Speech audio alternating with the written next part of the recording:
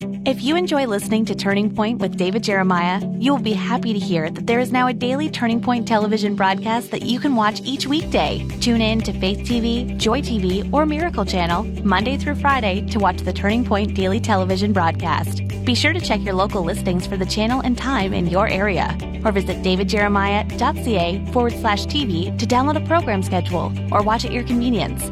That website again is davidjeremiah.ca/TV.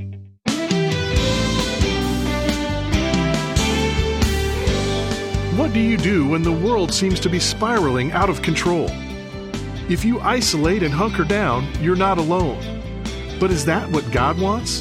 Today on Turning Point, Dr. David Jeremiah shares the biblical attitude believers ought to embody, especially during difficult times.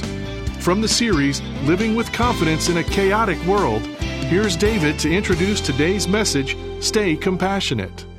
And I want to thank you for joining us today. You have jumped into a series that we just started. This is lesson number 2 in the 10 lessons.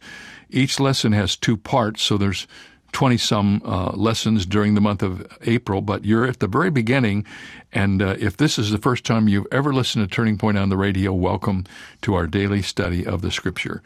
We're in the midst of a series now that we've called Living with Confidence in a Chaotic World, Certain Hope in Uncertain Times. As I mentioned to you a couple of days ago, this series is built around the admonitions that are given to us in the Bible in conjunction with the truth of the coming again of Christ. It answers the question that prophecy is not practical. It is very practical, and all of the prophetic utterances of the Bible seem to be in some way connected to instruction about how we live in the meantime. That's true for the lesson we're about to study, and we'll get there in just a moment. We are very thankful for your presence, and we want to give you something that we think will help you. Without any conditions, don't have to send anything, don't have to do anything. If you'll just let us do this, we'd love to send you the focus cards for this series. The focus cards are really great because they're like cliff notes of every message. On the back of the card is the summary of what the message is about, and at the bottom is the key verse that you should have. And these cards you can carry with you. They're 4x6, so they're easy to take along. And you can not only review the series, you can review the verses, but you can be reminded of God's wonderful care for you during these uncertain days. If you'll just ask for the cards when you call or write, whenever you get in touch with us, just say, please send me the Unshakable Confidence cards. They'll be on their way to you before you know it, and you will have the privilege of using these tools for your own spiritual life and to help others. Well, let's get started right now with part 1 of lesson 2, how to stay compassionate during uncertain times. It was the Monday of Thanksgiving week, and a woman was at the Starbucks drive-in window. She was picking up her morning beverage. As she reached for her pocketbook, some inspirational quirk hit her and inspired her to do something extravagant. She paid for the customer behind her, someone she didn't even know. That driver, needless to say, was startled and sufficiently moved to follow suit. He paid for the driver behind him. And in the end, 109 people had gotten in on the fun and paid for the next customer's coffee. An employee went to the local TV station and told them what had happened, and it caught the evening news, and it began to create the fever throughout the community. And someone wrote a little article about it, and it had as the first line, we're all in this economy thing together, so what does it hurt if we help each other once in a while? Well, you might think that the pay it forward principle began in some quirk at a Starbucks, but really it goes back quite a ways. The pay it forward principle is traced as far back as 1784 when Benjamin Franklin advocated progressive kindness. He received what used to be called a begging letter. And it came from a man who had some serious financial need. And Franklin responded to the letter with these words. He said, I do not pretend to give such a sum. I only lend it to you. When you meet another honest man in similar distress, you must pay me by lending the sum to him. And I hope it may go through many hands before it meets some knave that will stop its progress. Being a part of a good works chain is a really fun thing. And some of you have heard me tell the story similar to that one day I pulled into a McDonald's and I had cut a lady off by going in front of her to go into McDonald's. I was in one of those absent-minded moments that I have sometimes when I drive. Only God knows how I've survived all these years, but I must have a guardian angel riding with me. And I didn't know I had cut her off, but she knew I had cut her off. And she was furious. And I could see her in my rearview mirror, and she was just cussing a blue streak. She was calling me everything she could think of. She had her window down. She was actually shouting at me. And I didn't know what to do, but I had this idea. So when I got to the window, I said, I don't know who this lady is behind me, but has she ordered? She says, well, how much it costs? She told me. I said, I'd like to buy her breakfast. So I bought her breakfast. And then I couldn't help myself. I waited. I pulled forward and I stopped and I watched in the mirror. She started to argue with the woman about, you could tell. And I know the people in the store, so they told me about it later. And then she just went away and she didn't know what to do. How is she going to cuss me out anymore? I just bought her breakfast. It's a wonderful thing, isn't it? And it fits the principle we're going to look at in a few moments that talks about overcoming evil with good. Did you know you can do that? Well, when the bottom falls out of our economy like it has, we usually see two equal and opposite reactions to that happening. One is the hardening of our hearts, fueled by cynicism and despair.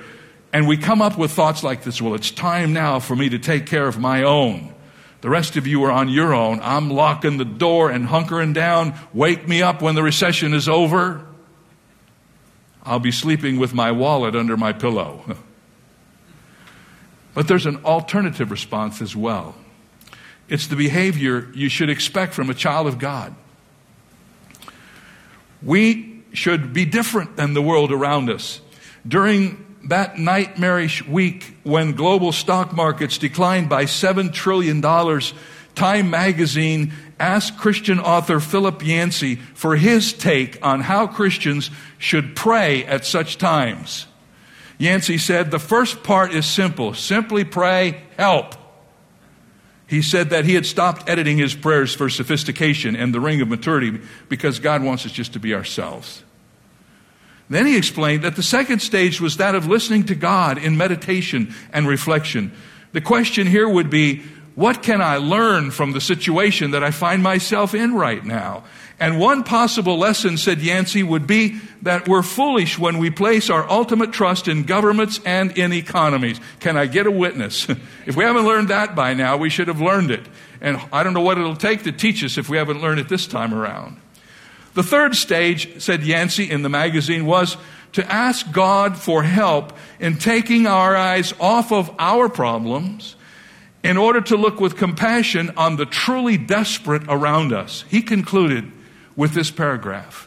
What a testimony it would be if Christians resolved to increase their giving to build houses for the poor, combat AIDS in Africa, and announce kingdom values to a decadent, celebrity-driven culture. Such a response, he said, defies all logic and all common sense unless we take seriously the moral of Jesus' simple tale about building houses on a sure foundation. Do you hear what Yancey said?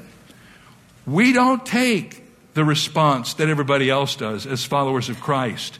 When we're trying to figure out how we can live with confidence in a chaotic world, we do what people don't expect us to do. And it's our glory moment, our moment to shine when trouble comes. Yes, it's clear that our next step forward in tough times is to protect and extend our spirit of compassion.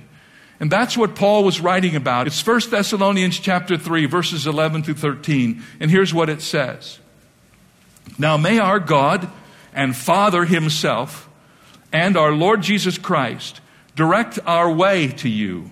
And may the Lord make you increase and abound in love to one another and to all, just as we do to you, so that he may establish your hearts blameless in holiness before our God and Father at the coming of our Lord Jesus Christ with all of his saints. Please underline that last phrase. Remember, we're taking our cues from passages that talk about Jesus coming back to this earth. And the last phrase says this, at the coming of our Lord Jesus Christ with all of his saints.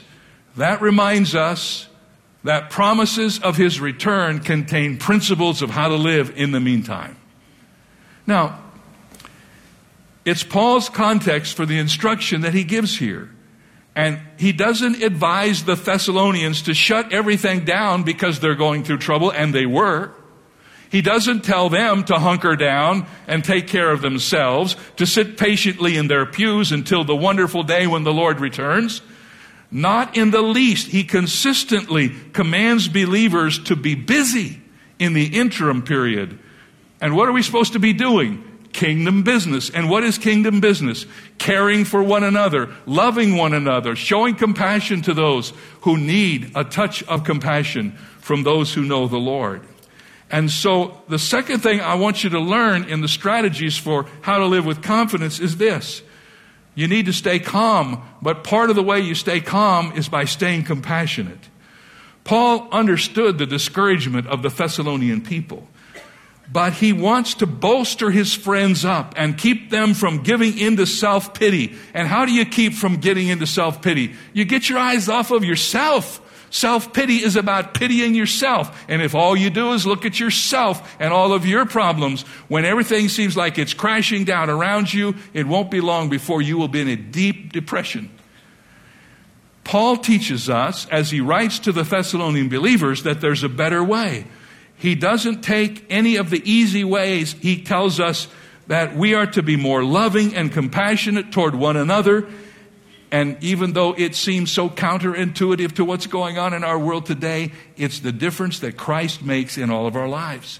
We should be different than everybody else. We shouldn't face the crisis like everyone around us. If we know Jesus, if we are followers of Christ, there should be a creative uniqueness about who we are in the midst of it all. Have you ever stopped to think for a moment that the purpose of your real struggles at any given moment might be the heart of compassion that God wants to build within you? That when you start to hurt a little bit, you get in touch with what it means to hurt, and all of a sudden you look around and you see a lot of people are hurting, and some of them are hurting a lot worse than you are, than we are. So, after you stay calm, stay compassionate. Now, let's take apart this passage that we've opened to. Let me give you a little outline, and we'll walk our way through it, and hopefully it will give us some real information to help us as we go forward. First of all, let's talk about the essence of compassion. What is compassion? Well, Psalm 116 verse 5 says, "The Lord is gracious and righteous. Our God is full of compassion."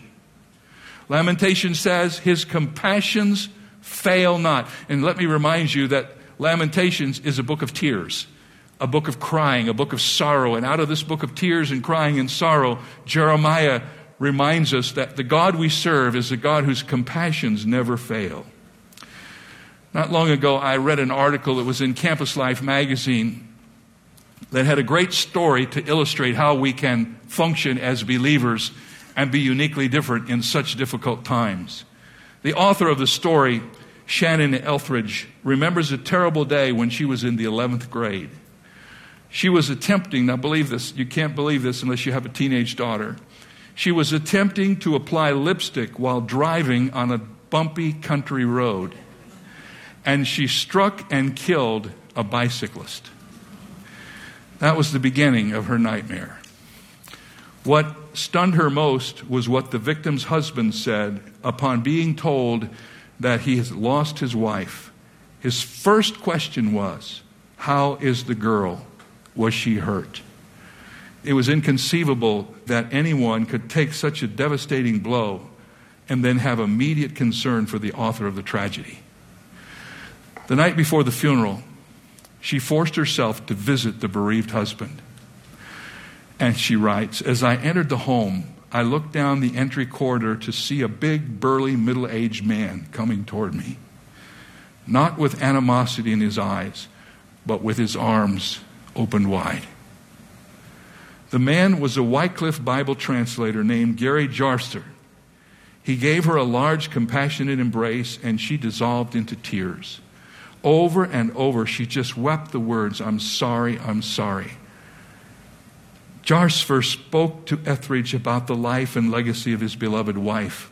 He added, God wants to strengthen you through this. He wants this to change you.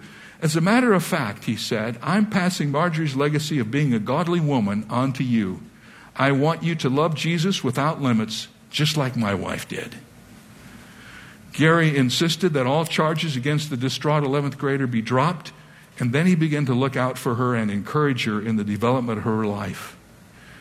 Etheridge writes, Gary's merciful actions, along with his challenging words to me that night before his wife's funeral, would be my source of strength and comfort for years to come. And the logic of all of that just defies us, doesn't it? We think, how can a person do that? Can you do that in the energy of the flesh? I don't think so. But when God's compassionate love begins to fill your heart, you can do things nobody else can do. And it's really not you doing it, isn't it? It's somebody else doing it through you. The logic of this behavior is never found in the world, but you find it in the Bible. It's in the Word of God that you learn that kind of love. The love capable of such abounding compassion is never found within us. It's only in Christ. Human nature dictates that we act very differently when things go wrong, doesn't it?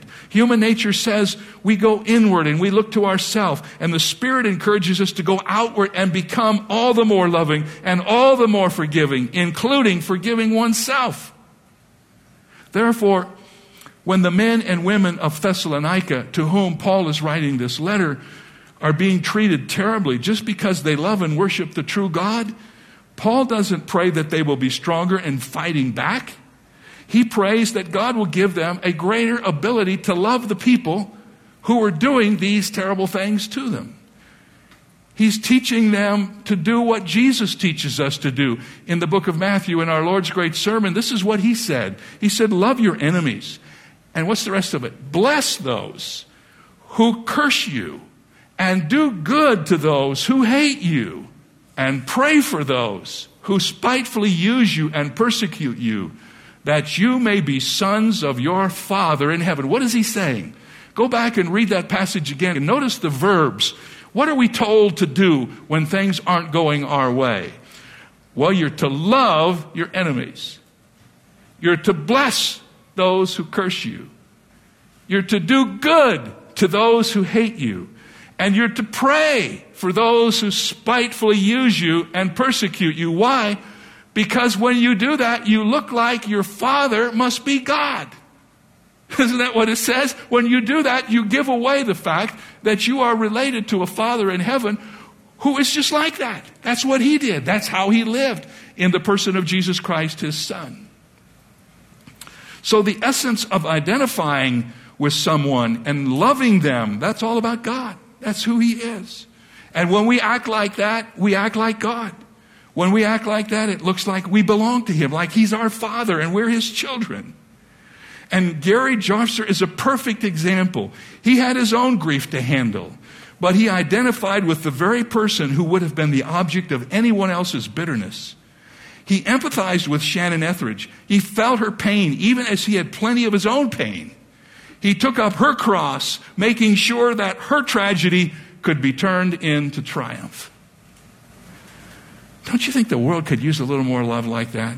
Especially in this day. Have you noticed, I've been watching this carefully. Ever since all this financial stuff happened, everybody's closing in, man, hunkering down, pulling the moat in behind them, buying their food at the grocery store, never going out to eat, don't see anybody, don't ask any questions, just make sure you and yours gets through this thing. That's the way the world would respond to such a time.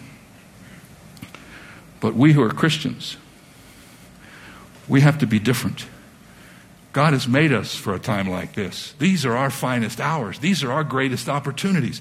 God and only God can give us this love. Left to ourselves, we'd make a hopeless mess of every situation we find ourselves in. This is why we can't be too upset. Listen, you can't be too upset when non-believing people act the way they do. I get kind of worried about Christians. They're always worried about how non-believing people are acting. How are they acting? Just like you would expect them to act. Non-believers act like non-believers, right? So what's so big deal about that? Why get all upset about that? That's the way you used to act before Jesus came into your life. So we shouldn't get so upset about non-believers acting like non-believers. What kills me is when believers start acting that way.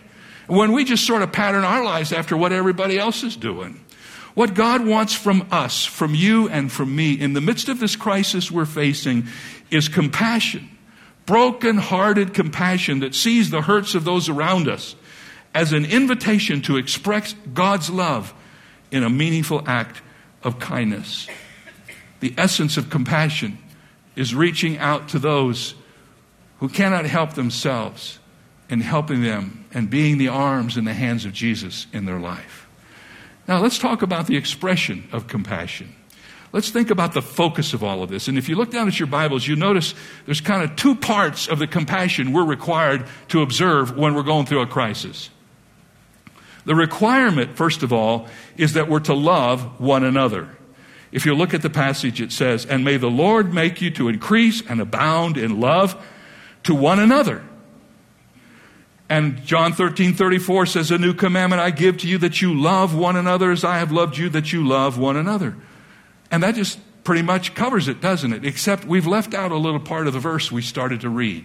For 1 Thessalonians 3:12 says, "May the Lord make you to increase and abound in love to one another." What's the next three words, class?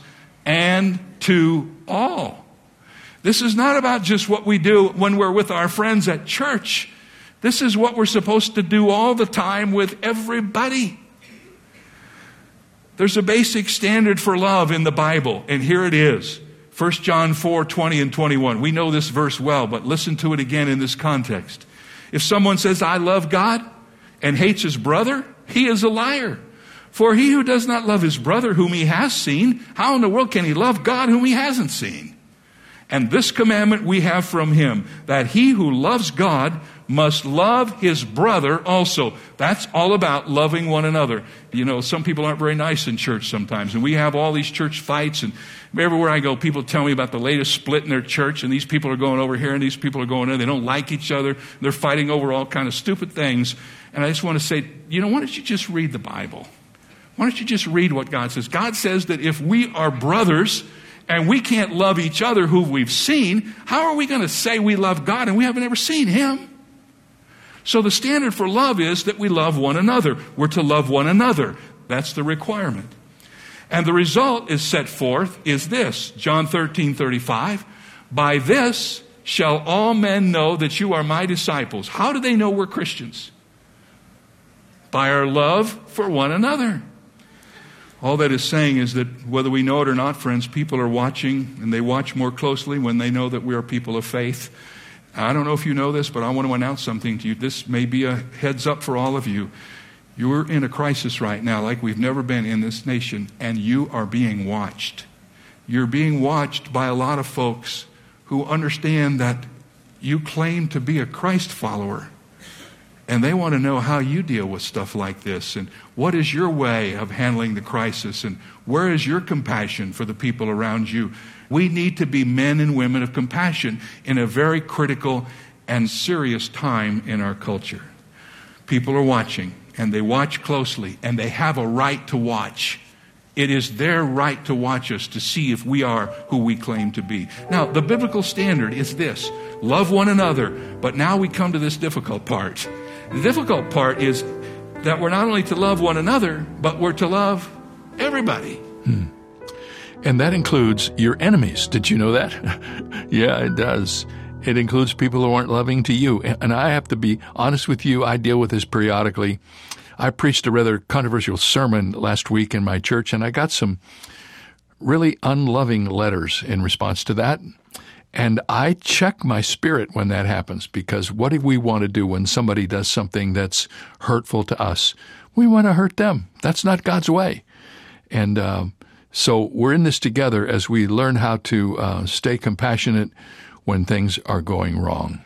Well, we're going to finish up this lesson tomorrow. And then on Friday, the lesson is entitled Stay Constructive. So far, stay calm, stay compassionate, stay constructive. How to live your life in a chaotic world and have confidence in doing it. That's the message of this series. Don't forget you can get the book with all of the material that we're discussing on the air. The book is available to you for a gift of any size during the month of April to Turning Point. When you send your gift, simply ask for it, and we'll send it to you. Your gift will be used exclusively for airtime and production so that we maintain strength and stability going forward with our radio program that reaches so many people. As I speak to you today, Turning Point Radio is heard on over 3,000 radio stations in America, and you're helping us do that when you send your gift, and we thank you. I'm David Jeremiah. See you tomorrow.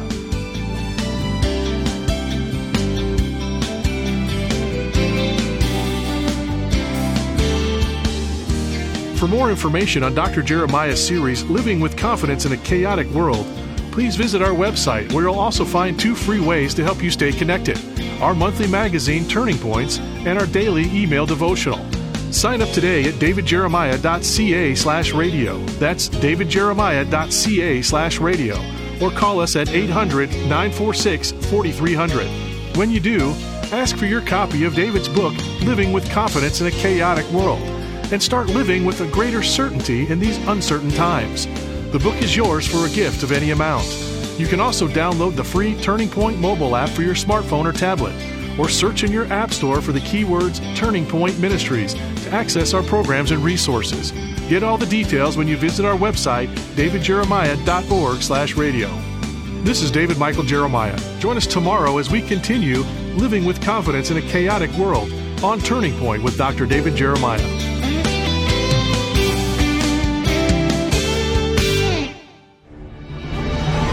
Take the young ones in your life on an unforgettable journey that will get them excited about the Word of God with Airship Genesis Legendary Bible Adventures from Turning Point. Tune in to our monthly audio adventures and join the Genesis Exploration Squad as they travel back in time to experience the stories of the Bible firsthand and discover life-changing lessons. Also available is the Airship Genesis Kids Study Bible, packed with the biblical content specifically written for kids, from trusted Bible teacher Dr. David Jeremiah. You can also download our Airship Genesis mobile game on your favorite smart device and play as your favorite characters in this puzzle adventure game as the squad experiences the life of Jesus firsthand. Just go to your app store and type the keywords Airship Genesis.